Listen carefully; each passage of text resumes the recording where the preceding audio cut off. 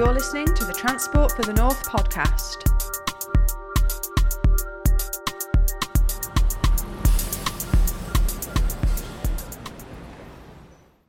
Hello and welcome to the Transport for the North podcast. I am Gemma, your host as always, and today it's the first in our new series where we're talking to our members from right across the North, all about transport, all about investment, levelling up and the opportunities that we are all working towards. So let's get straight into it. And opening this series for us, we have Cllr Daren Hale. He is Deputy Leader at Hull City Council and the portfolio holder there for Economic Investment, Regeneration and Planning. Welcome to you.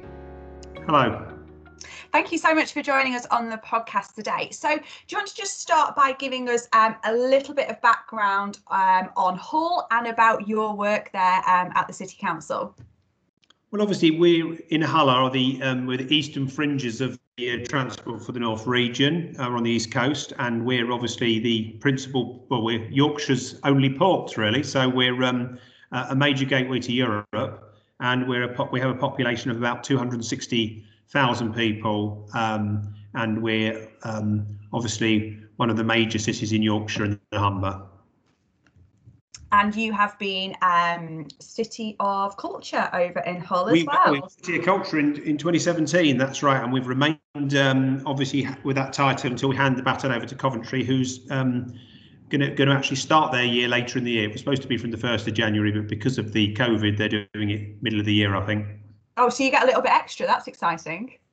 There you are. Absolutely. It's a good luck to them. I think we had it slightly easier than they've had it, obviously coming out of the pandemic, but I'm sure they do a marvellous job. Absolutely. So let's get straight into it then, Darren. And I want to open by talking about some of the biggest challenges around transport investment, both for Hull and for wider across the North. What are some of those biggest challenges for you? Well, I think one of the bigger problems for the North as an entity is the fact that travel east-west has been incredibly difficult, particularly by rail. The north-south connections have often been quite good, quite fast, quite reasonable, but east-west has been, traditionally very, very poorly invested in and underinvested in. So that what that means is it's been not far more attractive for many to just travel by road across the M62, which is obviously the spine of the spine of the North in some respects, but that's led to major traffic congestion and inefficiency, particularly when you get to sort of Leeds and Manchester. And there should be sensible connectivity between the major great cities of the North by rail, and I think that this needs, we're talking about major investment so that in a sense there is rail can perhaps do some of the heavy lifting, and from both passenger but also potentially from a freight perspective, and we can increase those journey times, because as I say, although we're quite close geographically to those other major cities of the North in Hull, it can take a while to get there. So Hull to Sheffield can take sort of 88 minutes, which is ridiculous, when you can probably get there in a car in about 55, 60, you see, and that's the problem. We need to make it as competitive and more attractive, because we know a journey by train is far more pleasant if it can be reliable and timely. Absolutely, yeah. That east-west connectivity is a big thing that's referenced throughout the strategic transport plan and other work that TFN does. And you're absolutely right. A lot of people will end up jumping off trains onto roads, but even that doesn't always work, because that M62 is the only sort of rung on the ladder really in terms of fully dualled access. So absolutely, that's a key challenge there. I want to get from you, Cllr Hale, your top 5 now. So 5 ways that you think the North could be levelled up. So the 5 priorities that are sort of on your list that you think are going to make the biggest difference for that levelling up agenda. Well, number one, clearly, I'll start in the order I think of preference, and I think number one is electrification of the railway lines from Hull to Sheffield and Hull to Leeds. Is actually, the electrification goes as far as Selby, but it's absolutely essential, because obviously they're going to stop making diesel trains, and you can't have half a north, or you can't have half a connection. You can have a connection or none at all. So clearly we need that electrification from Hull to Leeds and Hull to Sheffield, and equally down from Hull Paragon to the dock, so that potentially that there's a future proofing for freight going forward, so that from a sort of carbon reduction point of view, that freight can make a choice to move by rail rather than road, and that would have to be electrified going forward. For the same reason, there'll be no diesel trains. That would massively cut journey times. So you'd see currently Hull to Leeds can take 57 minutes on a train, if you start cutting that to say 40 minutes, that is incredible. And likewise, if the journey time between Hull and Sheffield is cut via electrification and upgrades to 50 minutes from 86, it means that these cities are viable places to work and live in each other's city, but equally to bring commerce in, bring trade in, and for the north to act as a potential, as one economic area to rival the southeast and the overheating channel ports, because it would make Hull's ports available to all of Yorkshire and the north, and I think that's really important. So that's the first big thing, I would think, because it's about and we make one of the principal factories on the Humber, on our side of the Humber, is making wind turbines for Siemens, and that's about this is the green energy estuary. This is about in a sense the centre probably for Europe for offshore wind, and so it's important that we play our part in the things we do as well about carbon reduction. So that electrification is about green energy production and carbon reduction. So it links to our new DNA as a port area, in terms of going forward. So that's the first thing. The second thing is, because we, as an accident of history, weren't in the British Telecom area, and we had our own telephone company, Kingston Communications, and we had our own, who run the local network and also a business network. We are probably one of the best digitally connected cities in the UK, with some of the highest access to highest 5G and super fast broadband. So we've started to sort of use that to develop this as a place where small business startups and entrepreneurs and creatives want to start, because they've got that connectivity. So we want to, in a sense, to build upon that. And again, the transport links to and from Hull are key to that. And that was what we would see as a key part of the levelling up funding. I think also, in a sense, when we're talking about public transport, we're talking about devolved decision making. I think one of the problems with transport investment, the fact it's always been southern biased, is because Parliament's obviously in the south, and lots of MPs and civil servants tend to sort of frame the debate through their own journey to work or their own travel plans, and what that tends to mean is it's always been a yes to investment on Crossrail or the south, and not in the north. And it's much harder to, and I'm very pleased the government have ripped up the Green Book, or are talking about making it easier to justify investment decisions in the north, because it tends to be, if you've had the investment before, you can have a much better, stronger case for more investment. Whereas if you haven't had it, you're always arguing for that initial investment, and that's what this would bring with the funding. And that comes about the north being united and the leaders of the north being united, speaking as one voice for the north through the Transport for the North board. And I think that's I do feel that we've certainly punched above our weight, and the sum of the whole is more than the sum of the parts, because we're stronger as one. So the local decision making, so because we genuinely believe we are best placed to make those decisions and have that input. And we only need to look at the previous debate over the new railway timetable, where there was a major issues when it was introduced. We strongly suspect that had there been more discussion with the North and Transport for the North at the time, we might have avoided those pitfalls and can do again in the future.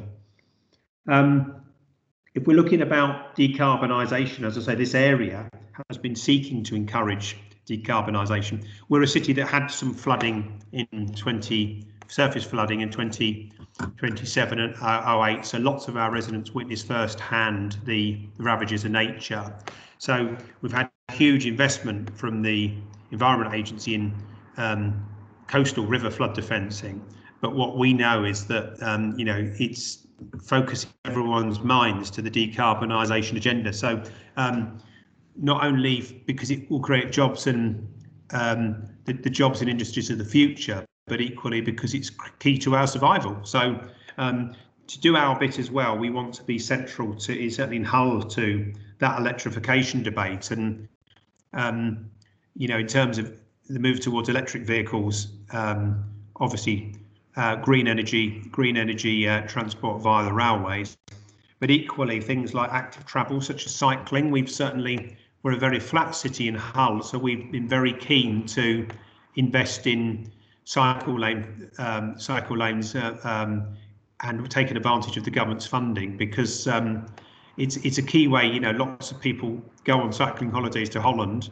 Hull is as flat as Holland, so people come here, and it's a good way to discover the North. And we would encourage people to come over from the continent, take advantage of our geography for cycling, and probably get on the train and go across the North. And I think that's certainly something we've thought to encourage. And I know that working with TfN, we've installed lots of cycling facilities at Hull Paragon Station to support that future mode of travel.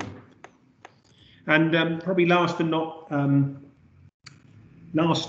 not least, I suppose, is freight. We are one of the problems at the moment is that with freight is that you can't get across the North on the freight, even you get across on a passenger train because of the width of some of the passing points on the network. So we want to see those improvements to ensure that freight can move from Liverpool to Hull, because it will be from port to port all the way across the M62. Because if people have to split the journey and move onto road, they're not going to ever start the journey on rail. They will only ever be doing so. So that freight infrastructure to the ports, both on our side of the Humber to Hull, but also on the South Bank to Immingham, is absolutely crucial for us to talk about that shifting. It also would assist in unblocking the M62, because if you look at the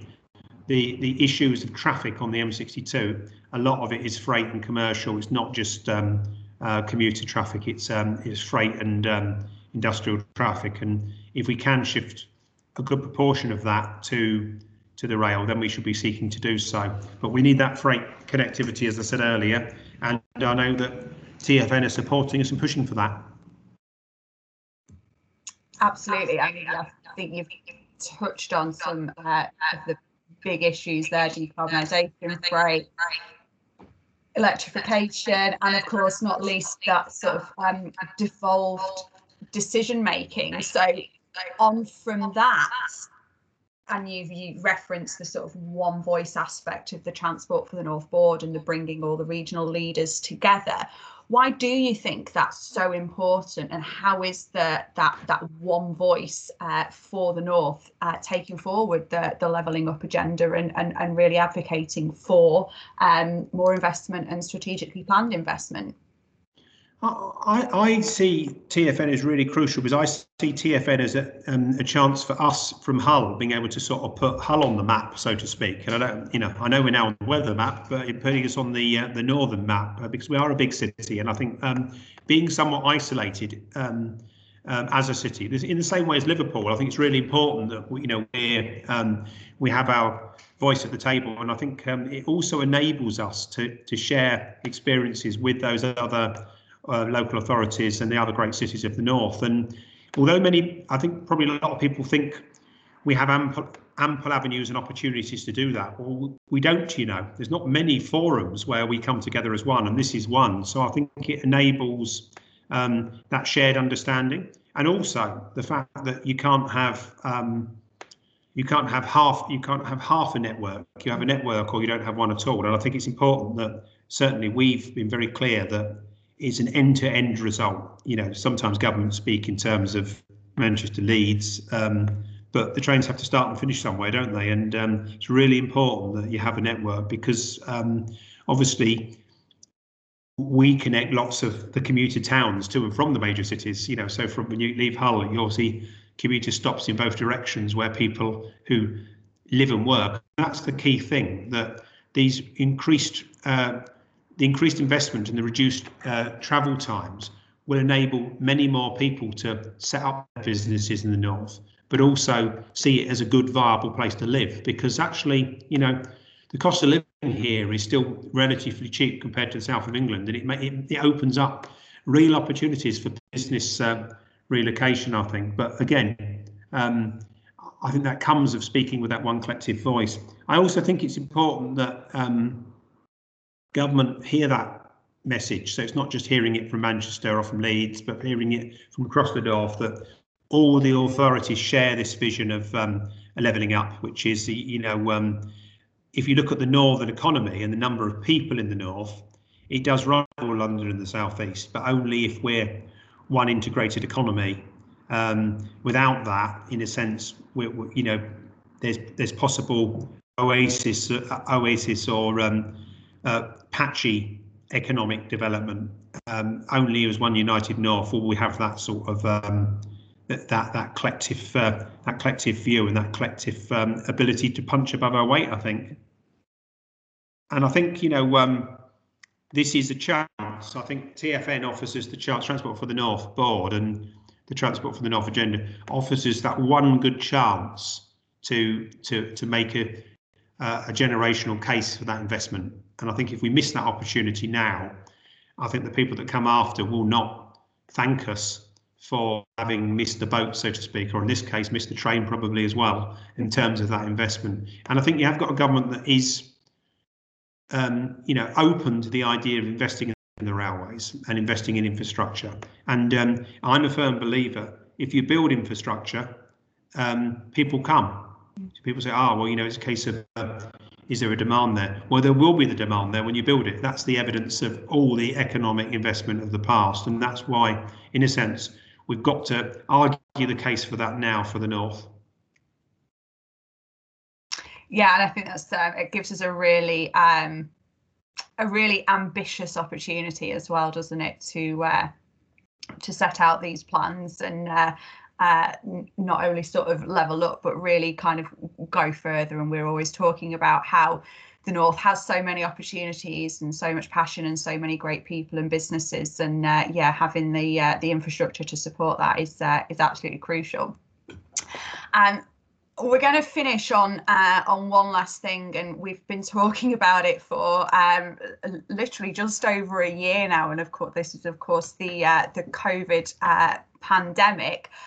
It's brought challenges to us in so many ways. It's also brought some opportunities or some new ideas, and certainly some different ways of working. And what are your thoughts on the biggest impacts of dealing with a global pandemic in terms of transport? What have we had to change, and what have we learned that we're going to use going forwards? Well, I think if we start with perhaps a slightly negative point, a negative fallout from that is that we have one of the only open access operations in the train operators non-franchised in Hull, which is Hull Trains, which was a very reliable business and a very popular business with lots of people who've never been to Hull still using the journeys to, say, on the East Coast Main Line. So that has actually effectively been ceased to operate and has been stood down because obviously it's purely based on passenger revenue. So that's a real, and I know TfN has raised those issues for us around, and I know with the Williams review we need to see what the recommendations for open access operators are. but we would really want to ensure, because we think that from both a business point of view, but also a leisure economy point of view, it's absolutely crucial that that extra East Coast North-South operator persists and survives the post the the reopening up post the pandemic, because it's an excellent whole business employing a couple hundred people, but it's also crucial for the entire network. And I know that we've got some TfN has fought to keep those routes open so that those routes are available and aren't lost. But we need to make sure that there's someone to operate on them. So that's the first thing. Perhaps parochial will bang the drum for whole trains. But secondly, I think there has been a change in how people look at travel. I mean, we know that the bus travel's suffered currently because of COVID and is being financially supported by the government. I do think that will come back. I genuinely do, but I think there will be. It will take longer than people think, because people will need to get the confidence back. But I think that what we've seen is a huge explosion in cycling. I think it came from when the government said you can have your hours exercise and you can get out and about. And I think people, nervous amateur cyclists, I suppose, or people returning to cycling, took advantage of the quieter roads and the lockdown and said, oh, perhaps this is the time for me to reevaluate my life. And also, with more people working from home, they're thinking, well, I've got to get out of the house and do some exercise, and walking and cycling. So active travel in its widest sense is something that's really going to have a boon on the back of this. And I think it's important that we seize the moment and we take advantage of that new optimism and that newfound willingness to perhaps try cycling or return to cycling, and persuade people to stay out the cars. Now, it's not always easy. I mean, we put cycle lanes in Hull. It's not always easy, and they're not always that popular, but actually they're very popular amongst those people that are using them, I find, and it's about how we encourage that change. I think what we have the option to do is what took Holland a generation in terms of shifting towards a sort of a multimodal mindset of, public transport, cycling, walking and car use. We have the chance to do in half a generation, I think, because I think people are receptive and are wanting to look at different things. And I think there will be a return to the office, but I think not for everybody and not every day. And I think that this, obviously, if anything comes from this pandemic, it's the opportunities for us to all perhaps think again about our lives and the decisions we make and the transport decisions we make. And so I think you've got a more receptive public. So we've got to push at that again to ensure that nationally, we're to TfN, Transport for the North, is at the forefront of that debate about modal shift, because I think what you tend to find is they own as many cars in Holland as we do, but they use them a lot less. And I think that's what we've got to get to. People have got to be willing to take the healthier options and the more decarbonising options when they can. And I think that there is a market, there is a sort of an audience out there for those messages, and it's just about us pushing on that agenda.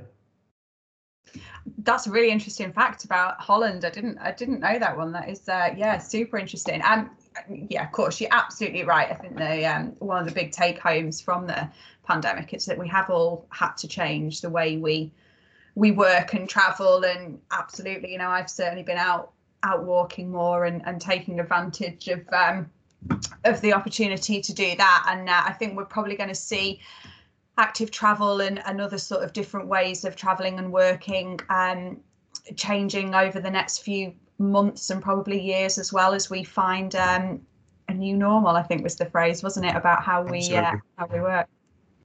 Councillor Hale, thank you so much for joining me today. We have done a bit of a whistle-stop tour of all of the big issues in transport, from levelling up and decision making and funding, right through to freights, decarbonisation, electrification of the rail network. So thank you for joining me. Thank you for bringing the Hull perspective to the conversation. We look forward to hearing from you at future discussions at board meetings as well. And thank you as well to all of our listeners for tuning in. Hope you've enjoyed this first episode of our new series featuring all of our members. Don't forget that you need to make sure that you've subscribed on Spotify or SoundCloud or wherever you're listening so that you don't miss any episodes, and stay in touch over on our social media channels as well to get all the latest news from Transport for the North. Thanks again for listening. Take care of yourselves, and I look forward to chatting with you next time. Thanks for listening to the Transport for the North podcast.